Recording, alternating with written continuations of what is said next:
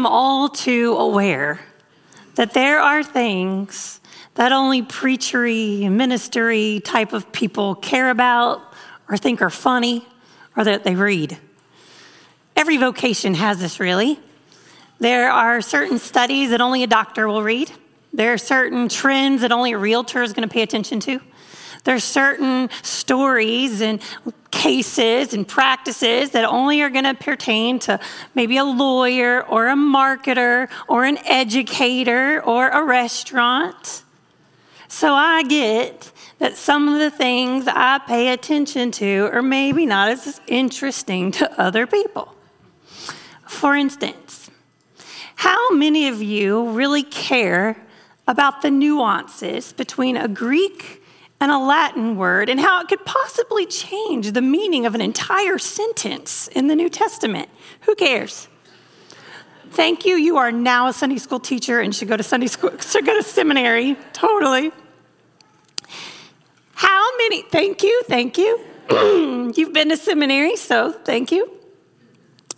How many of you pay attention to the Dead Sea Scrolls and how it impacted the way we read and interpret the Old Testament? Anybody?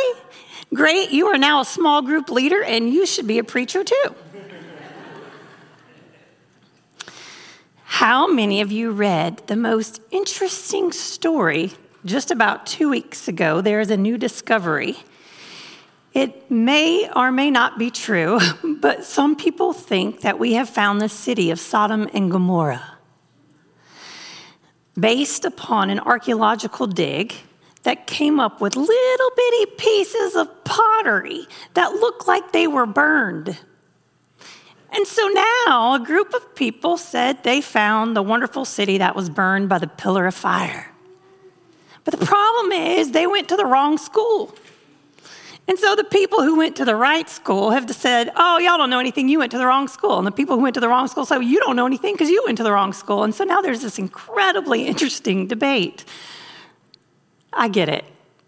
No one really cares. I know this because all of the random things I read about and think that are interesting, I try them out at the dinner table. I'm like, hey, guys, let me tell you what I learned. And I met with my husband, the other preacher, going, oh, that is fascinating. And then I met with my children going, oh, no one cares but you, Mom.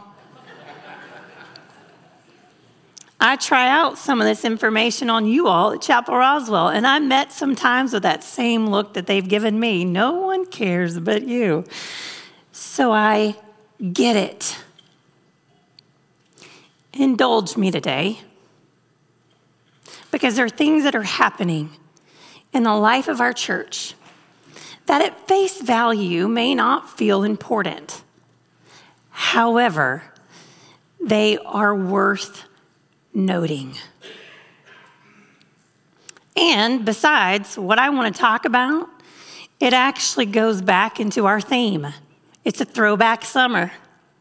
And so, yeah, I want you to be a part of Throwback. We're going to throw it back. And so any Sunday that you feel like you want to dress in your favorite decades, I totally think that you should. I won't even tell you which decade to pick.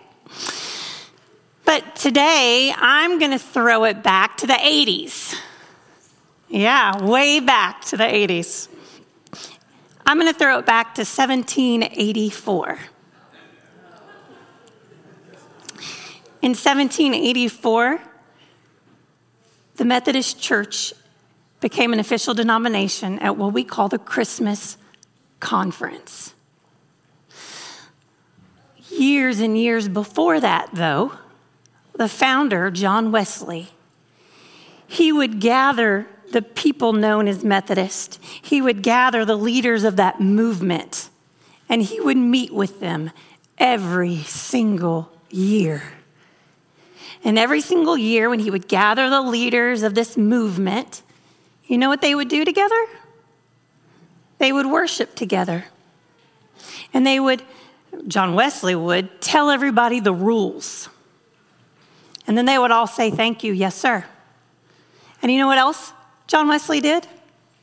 He would preach to them. And he would go a step further and he would say, here are a collection of my sermons. I want you to take my sermons and take them to the American people and read them exactly as is. And so you are welcome for not doing that.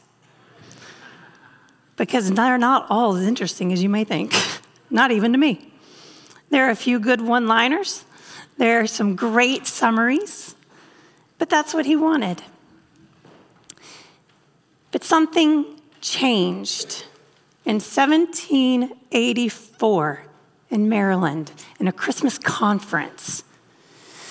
We ordained the very first person, and it changed history.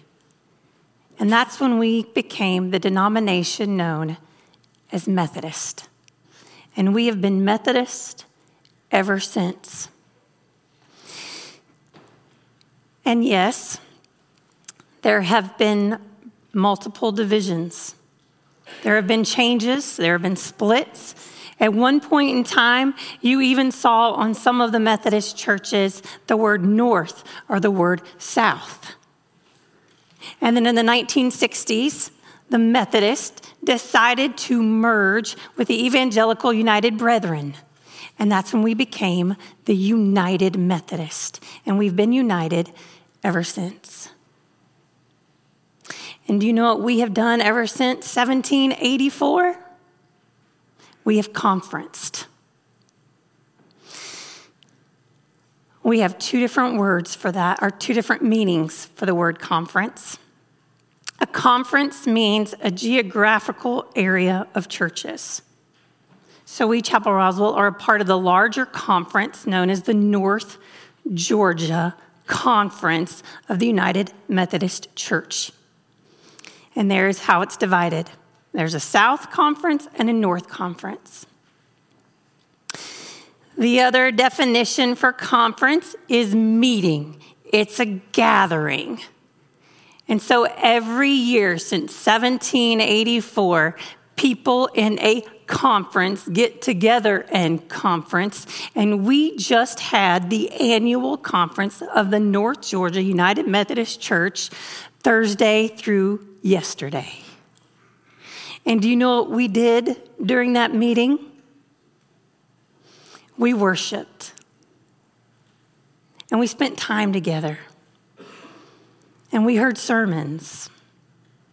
And we took votes. And then we did some reporting. And then we ate. And then there was some more reporting. And then there was some more reporting. And then even more reporting. And then we sang some songs and reported some more. I know this because I was there. Arturo was there. Sarah Beth was there. We represented you along with the other clergy and Ernie and Linda Bond. We were there together at a conference that extended from 1784. And you know one of the things that we did? We voted on clergy. You were a part of yesterday's commissioning and ordination without even knowing it. You may remember the name Justin Combs. We have a picture of him. Justin Combs was a member, or is still technically part of the membership of Chapel Roswell. This is what he claims is his church home. And he says that it's what he experienced and the people in the pews right here in Chapel Roswell that led him to go to seminary, finish seminary, and answer the call from God to vocational ministry. And yesterday, the bishop laid hands on him and commissioned him from the work of full-time ministry. And it's because you poured into him, giving him the confidence to do so.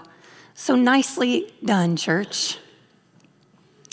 This is the first step that Justin has to full ordination and full membership of the North Georgia Conference. And it started here. And we voted on it.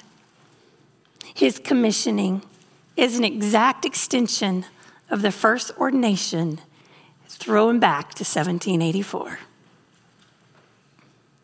And we voted a happy yes. And we vote clergy in. We also vote clergy out. There were a very good and very happy group of retirees to be voted out 2 days ago. And they're retiring from the United Methodist Church. And yes, there were a handful of people who, by their choice, asked for us to vote them out of the United Methodist Church for different reasons. And there were also a group of churches, by their choice, that asked to be voted out of the denomination. And I have to tell you, it was a sad moment to see the list of the men and the about 50 churches that asked for a vote on their disaffiliation. It was sad. There was a pause. There was a heaviness in the room. But we voted to approve it out of respect for differences. It was a very poignant moment to vote on people and congregations leaving out of respect for their choice. And it was somewhat beautiful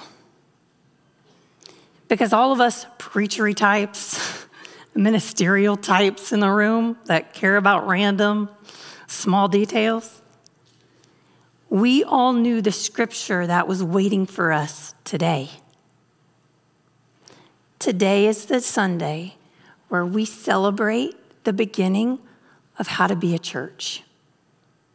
And so we read that story together now. It comes in the book of Acts, and it's actually 21 chapters. I'm going to read the first 15 to you. So if you want to read more than I share with you, you should go home and you can Google it. Days of Pentecost. You can look on your Bible app, or you can pull out the good hardcover or paperback of your Bible and read the whole story. I'm going to read the first 15 verses. When the day of Pentecost had come, they were all together in one place. And suddenly from heaven, there came a sound like a rush of a violent wind, and it filled the entire house where they were sitting. Divided tongues as of fire appeared among them, and a tongue rested on each of them.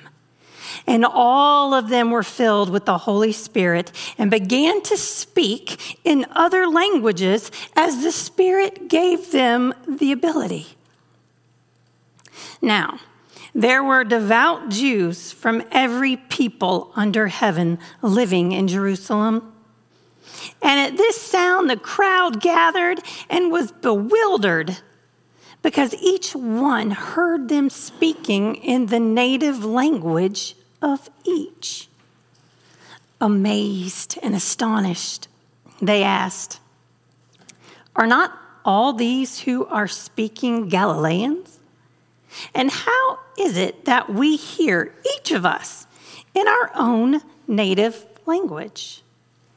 Parthians, Medes, Elamites, residents of Mesopotamia, Judea and Cappadocia, Pontus and Asia, Phrygia and Pamphylia, Egypt, and the parts of Libya belonging to Cyrene, and visitors from Rome, both Jews and proselytes. Cretans and Arabs, in our own languages, we hear them speaking about God's deeds of power." All were amazed and perplexed, saying to one another, "What does this mean?" But others sneered and said, "They're filled with new wine."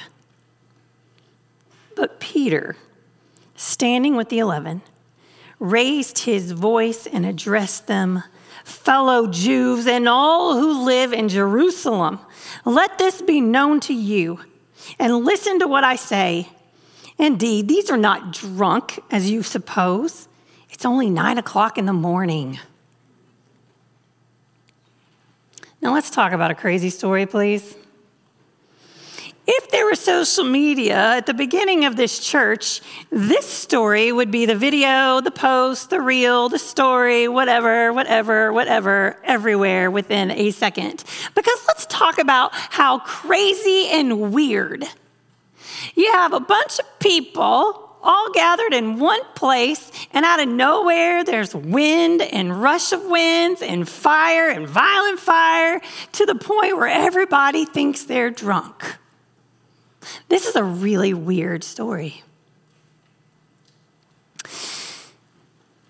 Another weird story I read on Wednesday. Preachers do that too. We look for weird stories. We love stories, and the weirder the better.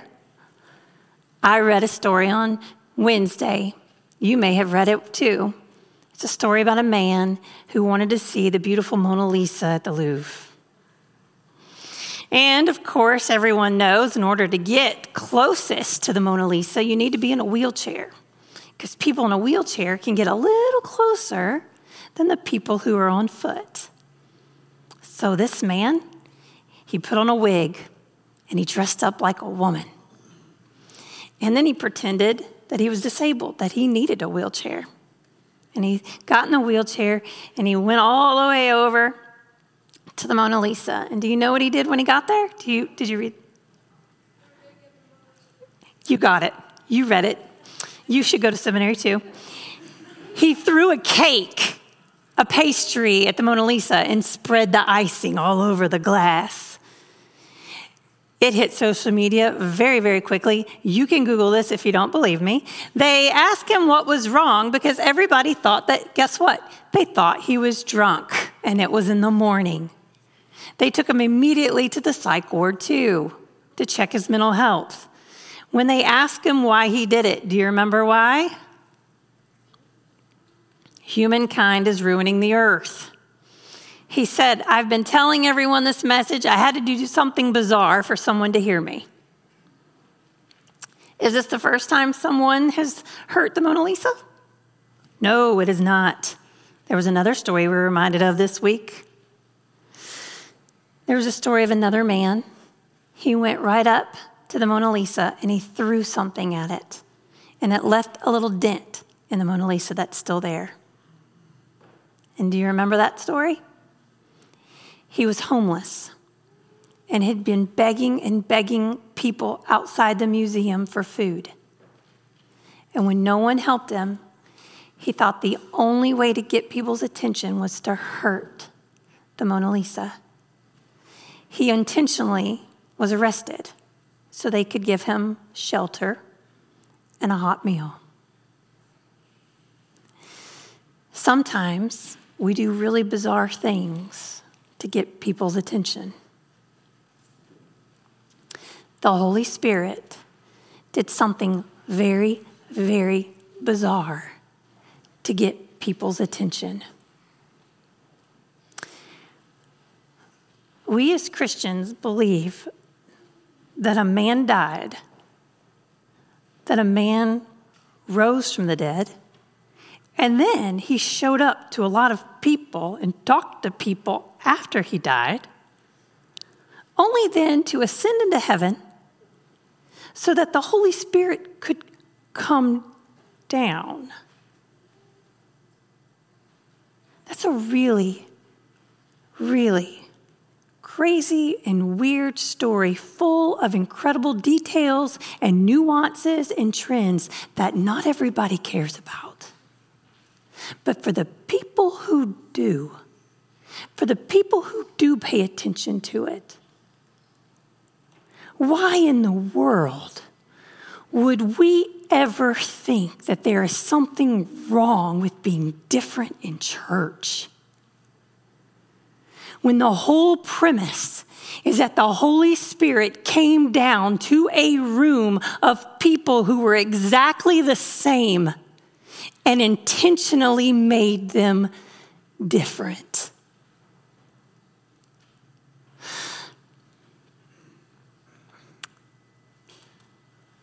The Spirit gave everyone a different language to speak, and somehow someone else to understand it.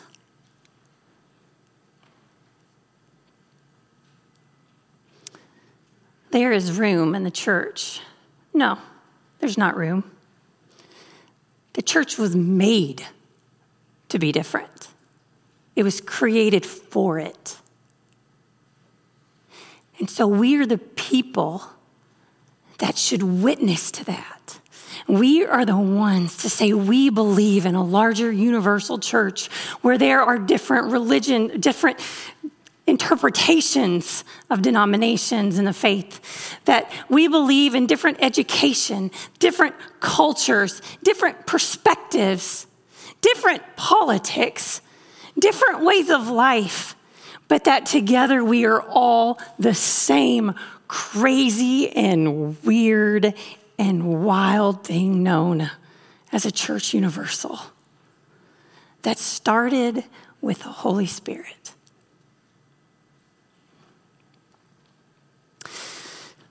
Arturo and I, we sat together for one of the days of conference. And Arturo and I were really good Christians because we sat on the very back pew. So we were good church people. We were sitting on the back pew, and it became time for communion. And I got nervous. You could feel some nervousness in the whole room because very quickly we learned that there were 3 people who would be giving the words of institution at Holy Communion. They were the 3 people who were sharing the liturgy. And very quickly we learned that we were going to have responses to what they were saying. And one was in Spanish, one was in English, and one was in Korean. And there was nothing but the random foreign languages on the screens. And so the Spanish happened, and Arturo, he kind of knew that one. And the English happened, I kind of knew that one. And then Korean happened, and we were all like, ooh. Second time around, we all shared all 3 languages, and it was a little better. But by the 3rd time, we repeated the words of Holy Communion in Spanish and in English and in Korean. We all sounded fluent. It took us less than a minute to take something that was different and fearful and nerve-wracking and use it in worship. I didn't know what I had to say. I didn't know what I was saying, but I believed every word of it. Chapel Roswell, you have different languages. You just don't maybe call them that. You've already participated in the language of ordination. You poured into Justin, and Justin will pour into the next. And it will continue, the Christmas conference, and the lineage of ordination. You have participated in the language of missionaries. In just a little bit, we are going to commission and pray over Abigail, who is trusting in God to send her to the Dominican Republic so that she can serve victims of human trafficking. And you know where all of that journey started?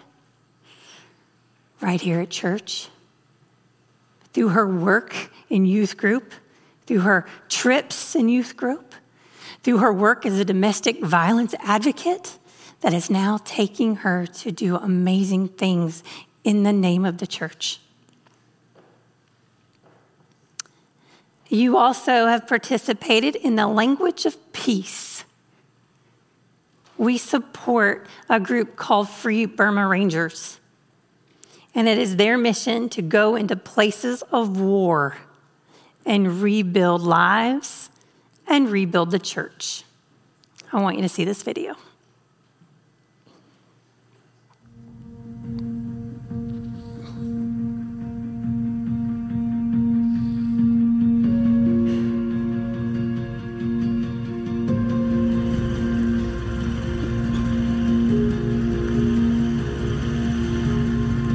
But you can see the destruction that is still here.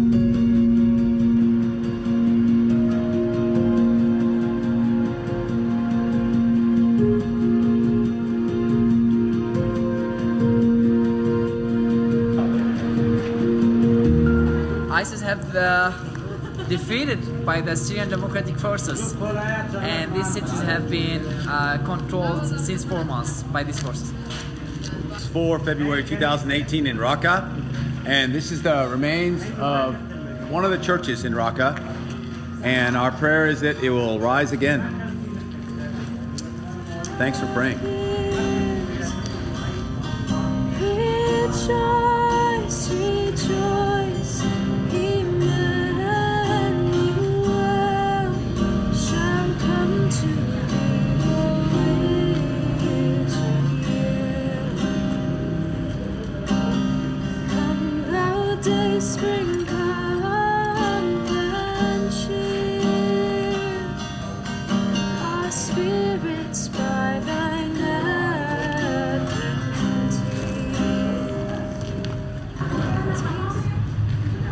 I sing that song because I felt like I wanted to bring God back into the church that these Christians made here in Raqqa, and bring him back so he can restore what he has originally built. Clouds of night and death's dark shadows.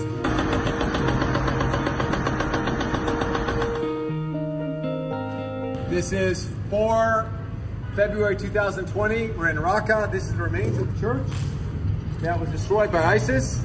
And with God's help and a bunch of wonderful people, we're rebuilding it. You can see the destruction around here. And you can see the new building going up. And so we pray this gets done. In Jesus' name, amen. People like the Eubank family here and their supporters are rebuilding this church literally from the ground up. ISIS destroyed it. We will not stand for evil to overtake us in any part of the world, is what this is all about.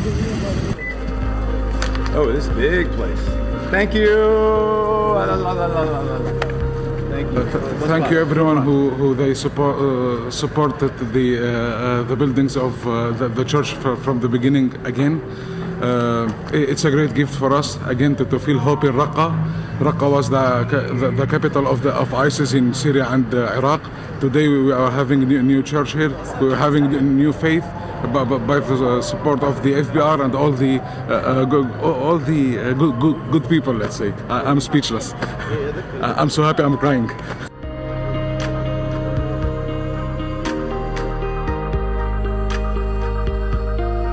We thank God and thank you, the Raqqa Civil Council, the SDF, the Armenian believers, the Arabs, the Kurds, the Christians, everyone who came together. William, who introduced us to this, Bashir, all the donors, thank you so much. We praise God for the dedication of the Armenian Apostolic Church here in Raqqa on 10 November 2021. God bless you all. Thanks. Rejoice, rejoice, Emmanuel shall come to Israel. Come thou day spring, come and cheer. I will end with one quote from John Wesley from the many sermons that he wrote. And John Wesley says this: "Do not tear asunder the community with which you have been entrusted."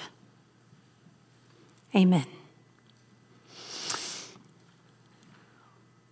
We come around a table today, and this is a table full of differences because this is not a United Methodist table. It's a table of our Lord. And so all who wish to receive are invited. And so I would offer these words of the great Thanksgiving. On the night in which he gave himself up for us, he took bread, gave thanks to you, broke the bread, gave it to disciples, and said, "Take, eat. For this is my body, which is given for you. So do this in remembrance of me." And when the supper was over, he took the cup. He gave thanks to you, gave it to disciples, and said, "Drink from this, all of you, because this is the blood of the new covenant poured out for you and for many for the forgiveness of sins. So do this as often as you drink it in remembrance of me." Pray with me. Holy and gracious Lord, we ask for you to pour out your Holy Spirit on us gathered here and on these gifts of bread and wine. Make them be for us the body and blood of Christ, that we may be for the world the body of Christ, redeemed by his blood. And so by your Spirit, make us one with Christ, one with each other, and one in ministry to all the world until Christ comes at that heavenly banquet. And Lord, we ask that you come now and unify us in our differences. So create understanding and create an eagerness to explore the many varieties. And may we dream dreams and see visions. And may we hear our brothers and our sisters and respond to them with empathy and with love. We pray these things now using the words, Our Father, who art in heaven, hallowed be thy name. Thy kingdom come, thy will be done, on earth as it is in heaven. Give us this day our daily bread, and forgive us our trespasses, as we forgive those who trespass against us. And lead us not into temptation, but deliver us from evil. For thine is the kingdom and the power and the glory forever. Amen. Because there is one loaf, we who are many are one. And because there is one cup, it is the same cup of salvation that we all drink from. At this time, I would invite our communion servers to come forward and help serve communion. I would also remind you as you come up for communion, you can see there are stickers. You are more than welcome to take a sticker, put it on your water bottle, put it on your laptop, put it wherever you'd like, or share it with a friend. These are our throwback Chapel Roswell stickers, and we'd love for you to have them for the summer. And also, as you come forward, I'd remind you there are many ways to respond. You can respond through your giving of offering using the Ways to Give slide. That will come up here pretty soon. There are many ways to respond.